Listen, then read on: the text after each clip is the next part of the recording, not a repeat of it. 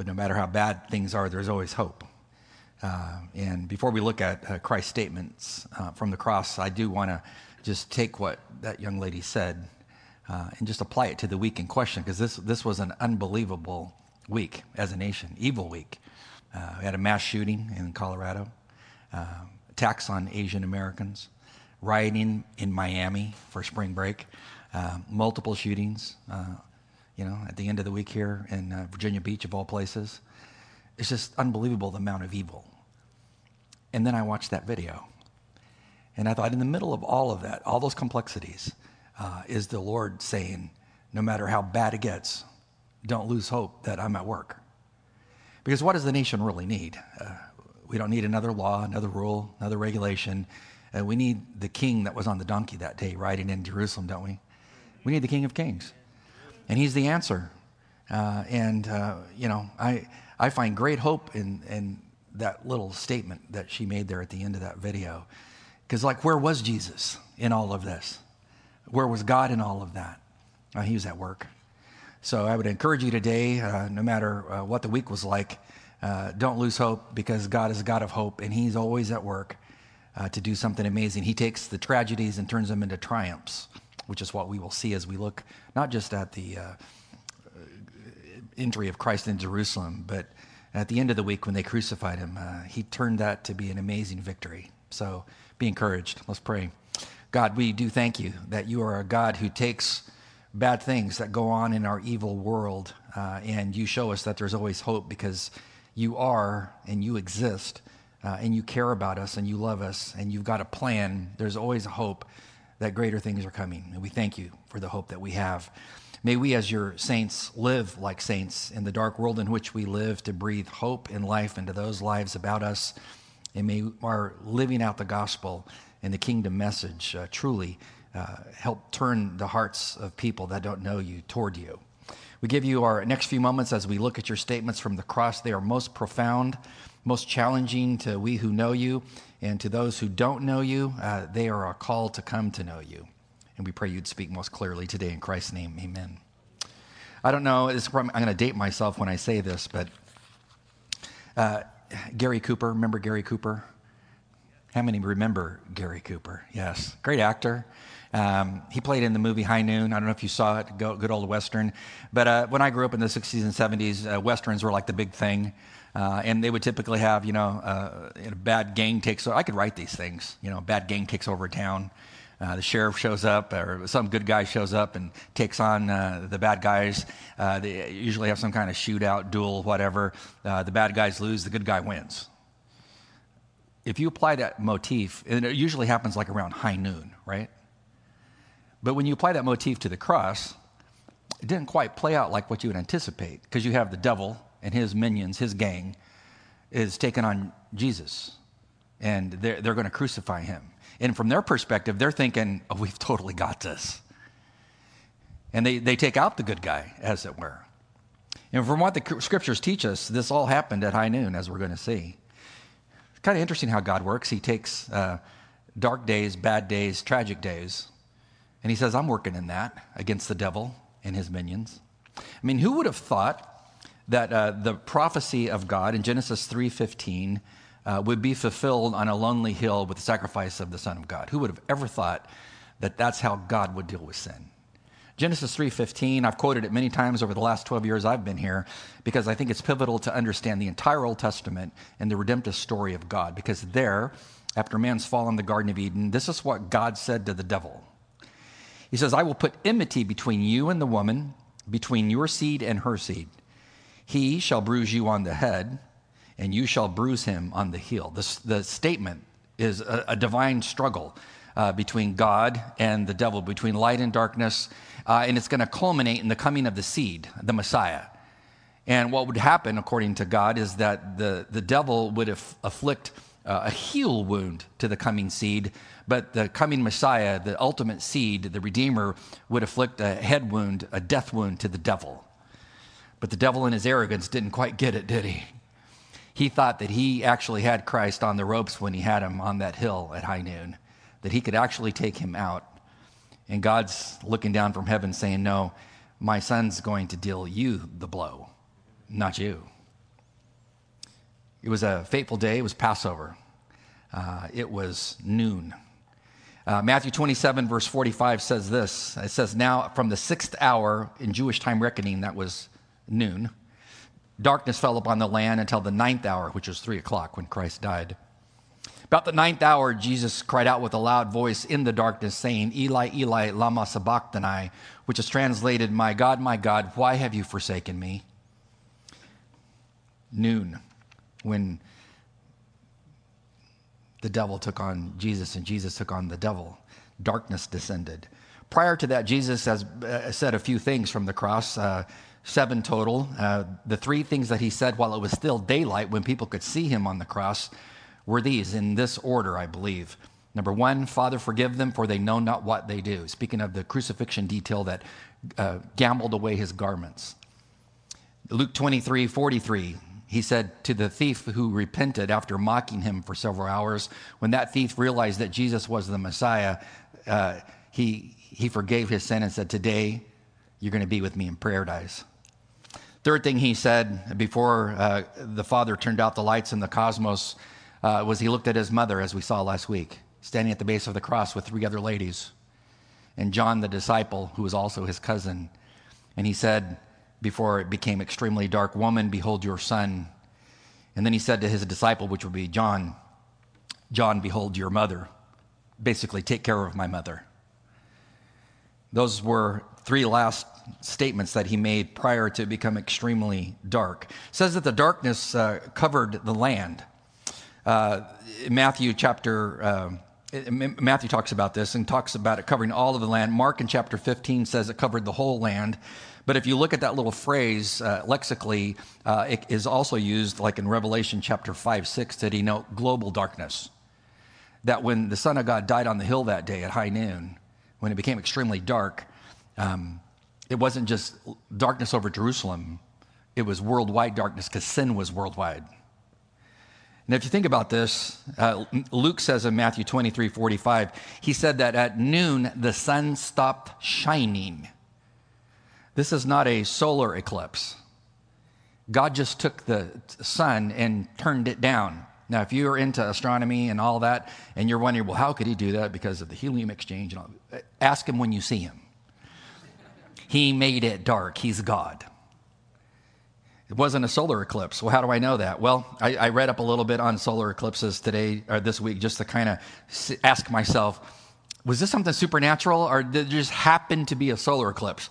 Well, what I found out was most interesting, because the darkness lasted from noon till 3 p.m.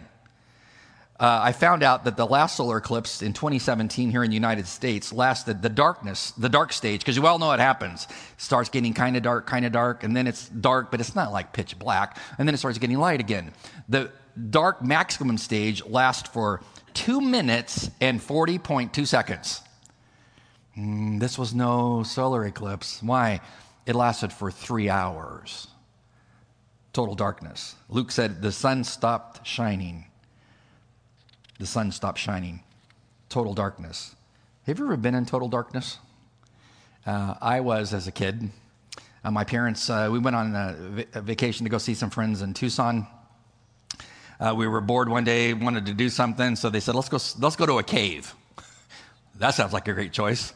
So we went to a colossal cave. I'd never been in a cave before. This is totally cool. And at the time, the Army Corps of Engineers had put little light bulbs down the cave, down to the bottom. I think we got down about 800 feet. And down when you got to the bottom, there was a rail there. And on the other side of it, there was a black abyss. What do you think a kid's going to do if you're standing in front of a black abyss, besides jump in it? Drop some rocks in there. So while the guide is talking about, this cave and everything, I got some rocks and I dropped them into that black abyss. Never heard them hit. So I just kind of backed away from that dark abyss. So I was standing there with the crowd, a couple little light bulbs of the Army Corps of Engineers hung on the walls. I'm thinking, man, thank God for those little light bulbs. And about that time, the guide said, I want to show you what total darkness is like. And so he turned out those little light bulbs. You know when you go in a movie theater and you're coming in late with the popcorn and everything, and you're looking for your family, and you got to wait for the rod and the cones in your eyes to adjust so you can see them, so you don't sit on somebody that you don't know? You know what I'm saying? The rods and the cones in my eyes never adjusted to that darkness. It was total darkness. I mean, it was like darkness that you could feel. I think I was about 12, 13 years old at the time. It was scary. And I thought, I'm not going to ever be able to see. I stuck my hand up in front of my face. Nothing. Total darkness. And then the tour guide said, I'm going to do something amazing. He said, I have a box of matches here, and I'm just going to strike one and show you the power of light. This wasn't even a Christian tour. He opens a little matchbox. You could hear it slide open, pulls out a match, lit up the entire room that we were in. And I thought to myself, because I was a young Christian back then, that's like the gospel. Men are lost in total darkness. Again, go back to what the young lady said. Just when you think it's as bad could get, and God says, no, I'm working in that. I'm the light. He's the answer to the culture. He's the answer to the problems. Darkness for 3 straight hours. We're not talking, you can kind of see people. We're talking dense darkness, like in that cave, hits the planet.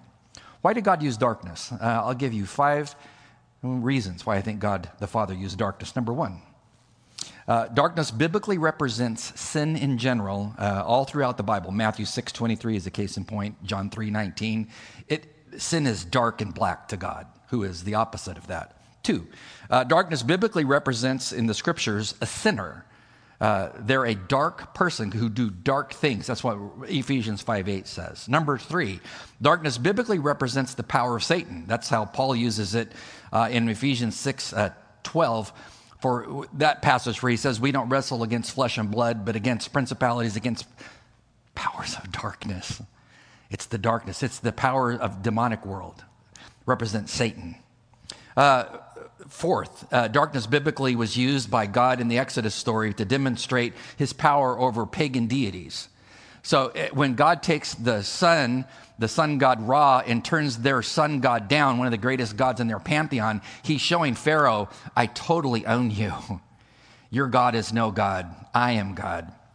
So when God's in the state of delivering people from bondage and slavery, as terrible as that was, he does it by using his divine powers to destroy that which represents darkness.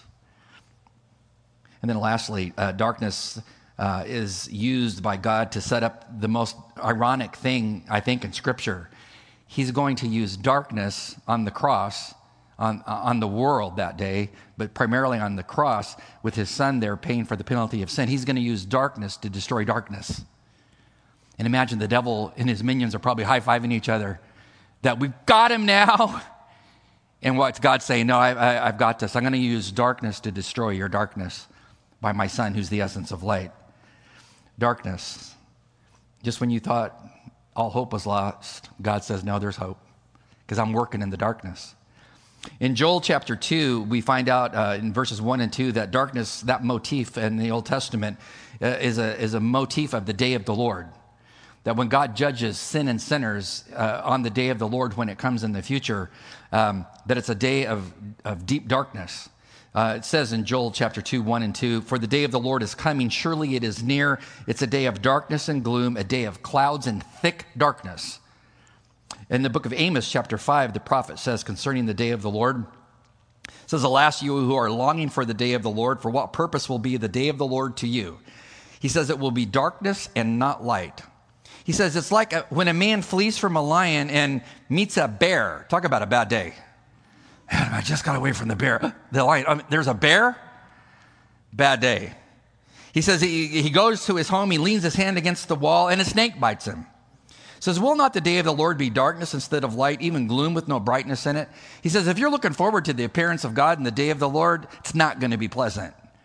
He says, because before my son appears, and just read Matthew 24, the appearance of Christ at the end of time, when he appears in darkness with great glory as his glory shines. So God turns down the powers of the cosmos to make it extremely black before the beauty of the Christ appears. He says, if you're looking for that day, it's not going to be a simple day. It's going to be a dark day. So you could say that the Christ on the cross is like a day of the Lord, where he as the Lord is dealing with the devil and with sin. In the middle of that eerie darkness that descended on the hill that day, where they can't see the Christ or anybody anymore because of the deep darkness, he said those words, the fourth words, Eli, Eli, lama sabachthani, which is translated for us, my God, why have you forsaken me? Me? You have forsaken me. He's quoting from Psalm 22, verse 1. It's a psalm about the Messiah that was foretold that he would battle the devil and sin and what would happen during that conflict. And here the Lord is stopping to quote that psalm. You think about it. When the Lord took on the devil in the wilderness as his ministry was just getting going, and the devil tempts him three times, how does the Lord himself deal with the devil in his temptations? Pretty simple. What did he do? 3 times he quoted Scripture. Every single time he was tempted, he quoted Scripture. That's just a whole nother sermon series, but as a sidelight, when the devil tempts you, what should you do? Just quote Scripture to him. He can't handle Scripture. Scripture's powerful. And so Jesus is here on the cross quoting Psalm 22. I would put to you, if he was a lunatic or if he was a liar, that would be the last thing he'd be thinking about on the cross is quoting from the Psalter. Psalm 22, verse 1, my God, why have you forsaken me? I wonder what his feelings were as he was hanging there, because he's telling the Father the essence of how he feels as a man, the God-man. He's showing his mannishness. Because for the first time in his existence, and he's ongoing because he's omnipresent, he's the I am that's outside of time and space, but in his mannishness, he's feeling the abandonment of the Father on the man side of the equation. He's never felt that before. He always had an intimate relationship with the Father. Hence he cries out, my God, why are you forsaking me? Why did the Father pull away from the Son? Well, this leads to other questions. How could the Father pull away from the Son? I mean, just logically speaking. Because in a Trinitarian structure where they are all united and they are all one, same in essence, different in function, how could any one part of the Trinity not be absolutely part of the Trinity? It's above my pay grade. Don't email me. No one understands exactly how that happened. That the Father, who is omniscient, omnipresent, as is the Lord, as is the Holy Spirit, at this point in time, when Jesus is bearing the sin of the world, there is a brief turning away of the Father, as it were, from finite human language, where he cannot look upon the sin of all the world on his Son. And the Son feels distance from the Father that he's never felt before in the Trinitarian structure of things. But he's speaking from his mannish side. The Scripture is clear, probably, of why the Father turned, as it were, from the Son. It says, Paul writes later in 2 Corinthians chapter 5, he, God, made him, Jesus, who knew no sin, to be sin on our behalf. And then that clause there is a hoti clause in the Greek text, tells you the reason why he did this, so that we sinners, might become the righteousness of God, but it's only in him. See, it's in Jesus that you go from darkness and evil to life and light. He made him who knew no sin. See, the Father allowed the sin of all the world to be placed on him. You know, I was thinking this week, think of all the different kinds of sin that were placed on him. I mean, think of it. Murder, larceny, robbery, racism. Go down the list. All the evil, all the sexual sins, all the sin of all the time was placed upon the Lord himself as our sacrifice, who, as Paul says, knew no sin ever. Rightly so did he say, Father, why am I being forsaken? Because from the human side of things, that's how it felt. But remember what the young lady said in the video. Just when you thought things couldn't get bad and where was God in all this, the Father's looking down from heaven and saying, no, I'm working. I'm in this. You know, I find the Lord's words are mind-numbing to me personally. Just how could he who knew no sin willingly leave the glory of heaven and take my sin on himself? Not just my sin, but all of our sin. That's amazing love right there. The other thing is, I'm thankful for a Savior who taught me as he hung on that cross and spoke these words. He taught me as a mortal how to face death because of the things that he said there. That at a point of deep despair, he shares those things that are hard to share. Like when my father was dying of brain cancer that I mentioned last week. One night, I spent a couple hours with him. 11 o'clock at night, I'm leaving the room. And my dad, a great saint, chairman of the elder board many times over in the churches he served in. I learned all my spiritual things from my dad and my mom. And as I left, he said, could you come back in the room? And I said, sure, what's the problem? He goes, I really need to ask you a question. And I said, yeah, Dad, what's the question? And so I sat down next to him again, and he said, is it okay for me to be afraid? Well, we had a big theological discussion about why you do not have to be afraid by going through the door of death. Because I told him, you put in my heart and mind the truth of the Word of God. You're going to go right through that door into blazing glory with Christ. Nothing to fear, Dad. And that was the last time he ever asked me that. See, the Lord teaches you through his example how to face things like that. Because I can tell you from being a pastor, being with many people as they've passed away, if they're Christians, they'll ask me typically for two things. Number one, would you, my pastor, read the Word of God to me? And would you pray for me? What do they ask? Two things. Would you read the Word of God to me? And would you pray for me? They want the Word of God. Why? It has the comfort and the answers. See, Jesus is quoting Psalm 22, verse 1, but Jesus, who is Psalm 22, who knows this, it's his word, knows the rest of Psalm 22. Verse 24, he knows that psalm ends on a crescendo. It's like when you're playing a beautiful musical piece and you're reading the adagio and the forte, and you get to the end and there's a crescendo. You got to play that different than the rest of the piece. Verse 24 says, for he, God, has not despised nor abhorred the affliction of the afflicted, nor has he, God, hidden his face from him who is afflicted. But when he cried for help, it says he heard. That's amazing. See, Jesus knows I can cry in my mannishness, my God, why have you forsaken me? But he says, I know verse 24 is, you hear me. It's like the young lady said in that video. When it seems like it's bad and God's not there and God seems to be showing up late, God's like, no, I'm not late. I'm just going to teach you some great things about myself. There's always hope because I'm always at work. Verse 27, if you keep on reading Psalm 22, is from a musical perspective like the crescendo of that psalm, because it talks about the long-awaited messianic kingdom coming after the abandonment of the Messiah. It says in verse 27, all the ends of the earth will remember and turn to the Lord, and all the families of the nations will worship before you. I mean, think of it. When the Messiah comes, all races that know Christ as Messiah will be around the throne worshiping Christ. It says, for the kingdom is the Lord's, and he rules over the nations. All the prosperous of the earth will eat and worship. All those who go down to the dust will bow before him. Even he who cannot keep his soul alive, posterity will serve him. It will be told of the Lord to the coming generation. They will come and they will declare his righteousness to a people who will be born, that he has performed it. See, Jesus knows all of this. He's just in verse 1. But what does he know in his heart? Well, that at the end of this, there's going to be the coronation of the king and the kingdom. Even in despair, there's hope, which is why that little video is so powerful, especially when you think about the triumphal entry of Christ. What did they really need back then? Well, they needed the King of Kings to be their king. Think about your life. You might feel like Jesus on the cross, and you might think, well, he has absolutely forsaken me. I feel forsaken. Where is God? He's 3 days late. He should have been here a long time ago. And I can go back through the things that I hear as a pastor because I know the heartache that you face and heartache that I've had to face. And I had to articulate those same kinds of things. When you get into deep darkness, you ask those human questions like, God, I can't believe what the doctor just told me.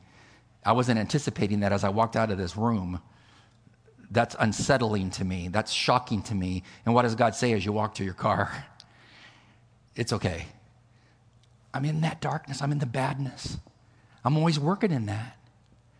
When you look at your family and a child is lost through disease, and you wonder to yourself, this is totally unjust. I can't believe God would permit this. Where is God? He's 3 days late.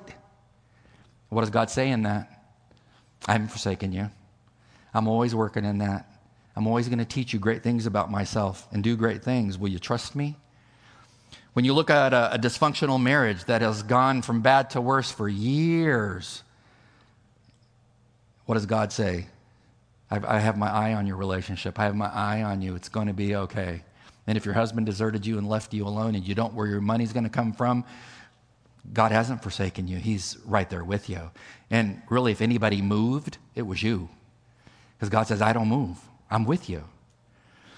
When you think about being a single, and you don't want to be a single, and you've been a single for years, and all your friends get married along the way, and you're thinking, has God forsaken me? I've been faithful to him. I go to church. I read the scriptures. I'm in Bible studies. I'm in a life group. Has God forsaken me? No. Even in badness, even in the toughness, even in the darkness, God says, no, I'm working behind the scenes to do things that will echo in eternity. Will you trust me? That's the kind of God that he is. And I know our nation talks a lot about racism today, rightly so. They've been talking about it since I was a kid in the 60s. A lot of progress is made. A lot of digression has occurred as well. But even in all of that, if you say, I'm an object of racism, what does God say to you from heaven itself? Even in the middle of that evil, I'm working. I don't forsake my people. If you feel like God has forsaken you, think again, because he's the God who's with you in the darkness to move you from verse 1 of the Psalter 22 to the culmination when the king arrives. The fifth thing that Jesus said is most ironic. What does he say? Verse 28 of chapter 19 of John. In the darkness, not long before he gave up his spirit, he says two words that are totally unbelievable. I thirst. I thirst. I would say that is the most amazing thing. I mean, talk about an understatement. I thirst. I thirst.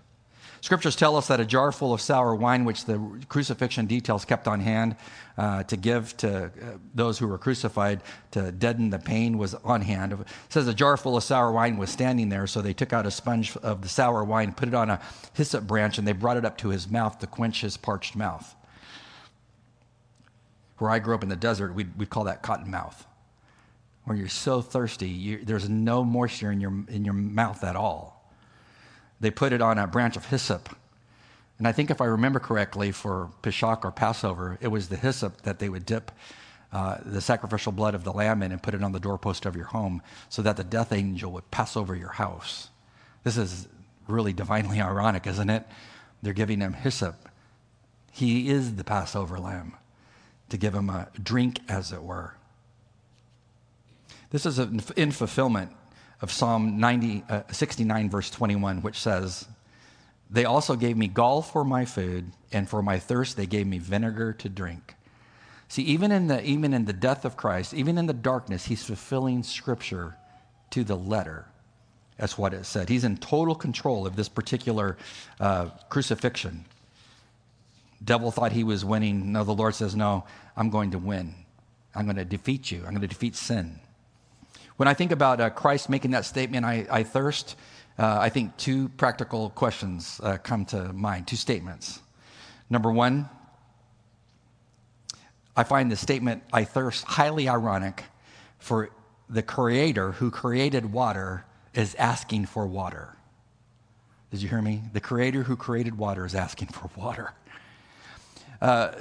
If you want to know how complex water is, and this is one of the testimonies to me as to why there's a living God, why I am not an atheist, why I am not an agnostic. God who created water, according to Colossians 1:16, says he's the glue of the cosmos. Water is this complex. And one author says, in 2 swallows of water, there are 6 times 10 to the 23rd molecules of H2O. Now, if you don't like math, you're probably thinking, well, who cares? Leads to a logical question. How much is 6 times 10 to the 23rd power of molecules of water? It says a good computer can carry out 10 million counts per second. It would take that computer 2 billion years to count 10 to the 23rd power. What's that tell you? There's a God who made the complexity of water, and he was hanging on the cross that day. Think about it. All he had to do in the darkness was say, I'll quench my thirst. He didn't. Why? Because he, as the God-man, had to die for our sin. It's amazing that he made that statement. Number 2, I find the statement, I thirst, highly ironic insofar as Jesus was the water of spiritual life. So he who is physically thirsty, it says I'm physically thirsty, is the essence of spiritual water. What did he tell the woman at the well who was spiritually thirsty? He tells her, I am the living water. And if you trust me as your Savior, waters of life will flow out of your soul for all eternity. It's ironic that he said he's physically thirsty when he is the essence of all spiritual water that quenches spiritual thirst. So it leads to a logical question. Have you ever had a drink by faith of Christ? He said, I thirst. He thirsted for you physically so that you wouldn't have to thirst spiritually. I took the drink back in 1967 when I was 9. I have a bottle of water here today. There's a whole basket full of bottled water here. We had them printed up differently. And on the bottle, it says living water. On the back of it, it says John 4:13, where Christ tells the woman at the well, I'm the living water. The greatest thing you could ever do in your life is look to the man that was on the cross who said, I thirst physically, so you don't have to thirst spiritually, and say, Lord, I want to drink of you by faith today as my Savior. He will flood your soul with forgiveness. That's what you need.